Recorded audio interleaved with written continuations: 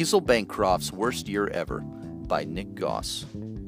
Chapter 1. My name's Esil Bancroft, and I hate baseball.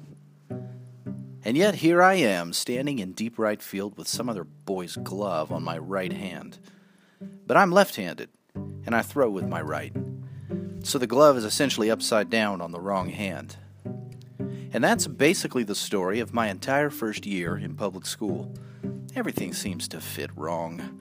I'm out of place in the dreary and invisible deep right field of public school. They say it's for everyone, and you can get a good education whether you're smart or not. Well, I disagree. It wasn't always like this. Up until last year, I was perfectly happy. I was homeschooled, from preschool all the way through the 5th grade. Homeschool is where I belong. I was free to learn whatever I wanted, and did quite well to keep up with all of the baloney standards of public education. In fact, I far surpassed them, naturally. But things changed over the summer. My father fell off a ladder while painting our neighbor's house. She's a little old lady named Mrs. Schultz. She lives in a creepy, creaky old house that's probably haunted. I'm quite sure about this. And she lives alone. Her husband died years ago when she sacrificed him in some strange witchcrafty ritual. That's what all my classmates tell me. Then, according to legend, she ate him. They simply call her the widow. But I know the widow quite well, and none of those gossipy nonsense things are true. Mr. Schultz passed away from a heart attack, and he's buried in the memorial garden in the city park. I've seen the headstone. And the widow is super nice, though she did find it odd that I homeschooled. I'm used to that. Anyway, Father fell off the ladder and broke his back, legs, arms, and other bits and pieces. Doc Barton said it would be a long 2-year recovery. That means he can't work, which means he can't provide an income, which means Mother must work, which means Mother can't homeschool me anymore, at least not until Dad is back on his feet. All this to say, I don't belong here in this stupid public school, playing with these stupid public kids on this stupid public baseball field. I'm stuck in some strange alternate dimension, a public school dimension, a version of my perfectly amazing life with my perfectly amazing brain, only having to simply exist among the knuckle-dragging oafs that call themselves my classmates. Homeschoolers like me don't have classmates, unless you count my younger sibling. His name is, well, it's irrelevant. Younger siblings are like classmates that you can use for science experiments. They make great test subjects, but test subjects don't have names. They have numbers. I call him number 2. That's all the name you need. I'm number 1, of course, but you can call me Esil. There are no test subjects in public school. It's perfectly dreary. Going to public school is a soul-sucking existence. Sit here, don't move, don't talk, raise your hand, go there, do this, do that, then do more of it at home. They call that homework.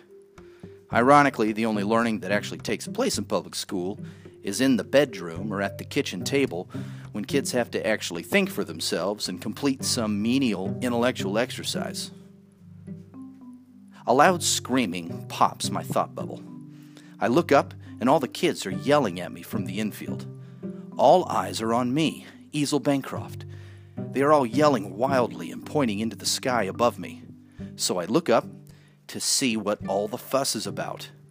Apparently some idiot left-handed batter smashed a fastball into deep right field, where yours truly is standing. I look up just in time to see the white leather baseball briefly eclipse the sun. The black shadow swells rather quickly, but the sunlight is too intense for me to keep my eyes trained on its approach. The light sears my eyes, and I squeeze them tight as sunspots dance behind my eyelids. The yelling baseball monkeys are absolutely losing their minds. I can hear them. It's such a big deal to them for some reason. Ugh, I hate this game. I didn't want to play, but the PE teacher, Mr. Brown, insisted I take the field. I raise my right arm above my head. I don't move my feet. I don't run. I don't know exactly where the baseball is headed, but from its brief passage across the face of the sun, my instincts tell me it's headed dangerously close to my head. My left arm instinctively swings over my face to protect me from the incoming missile. The sunspots still dance and swirl. I feel the baseball slam into my wrong-handed ball glove like a meteor. Thwap!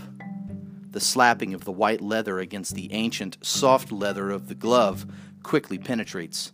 My palm is on fire with pain. The kids cheer wildly, but only for half a second, for as soon as the ball slaps my palm, it drops from my mitt and tumbles to the grass at my feet. The cheers turn to swear words. Great. I'll be the object of jokes and insults for a week, and probably worse. I fall to the ground searching for the ball. I'm still blinded by the sun, my hands swiping back and forth through the grass. Finally, I find the baseball. "Throw it! Throw it!" they all scream. Apparently, the runner was rounding second base and headed to third. There was still a chance to tag him out. But I'm blind, and I hate baseball and public school in general.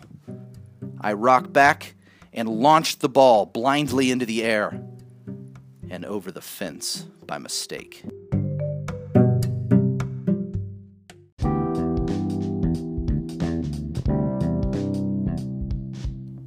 This has been a reading of Esil Bancroft's Worst Year Ever. Copyright 2021 by Nick Goss.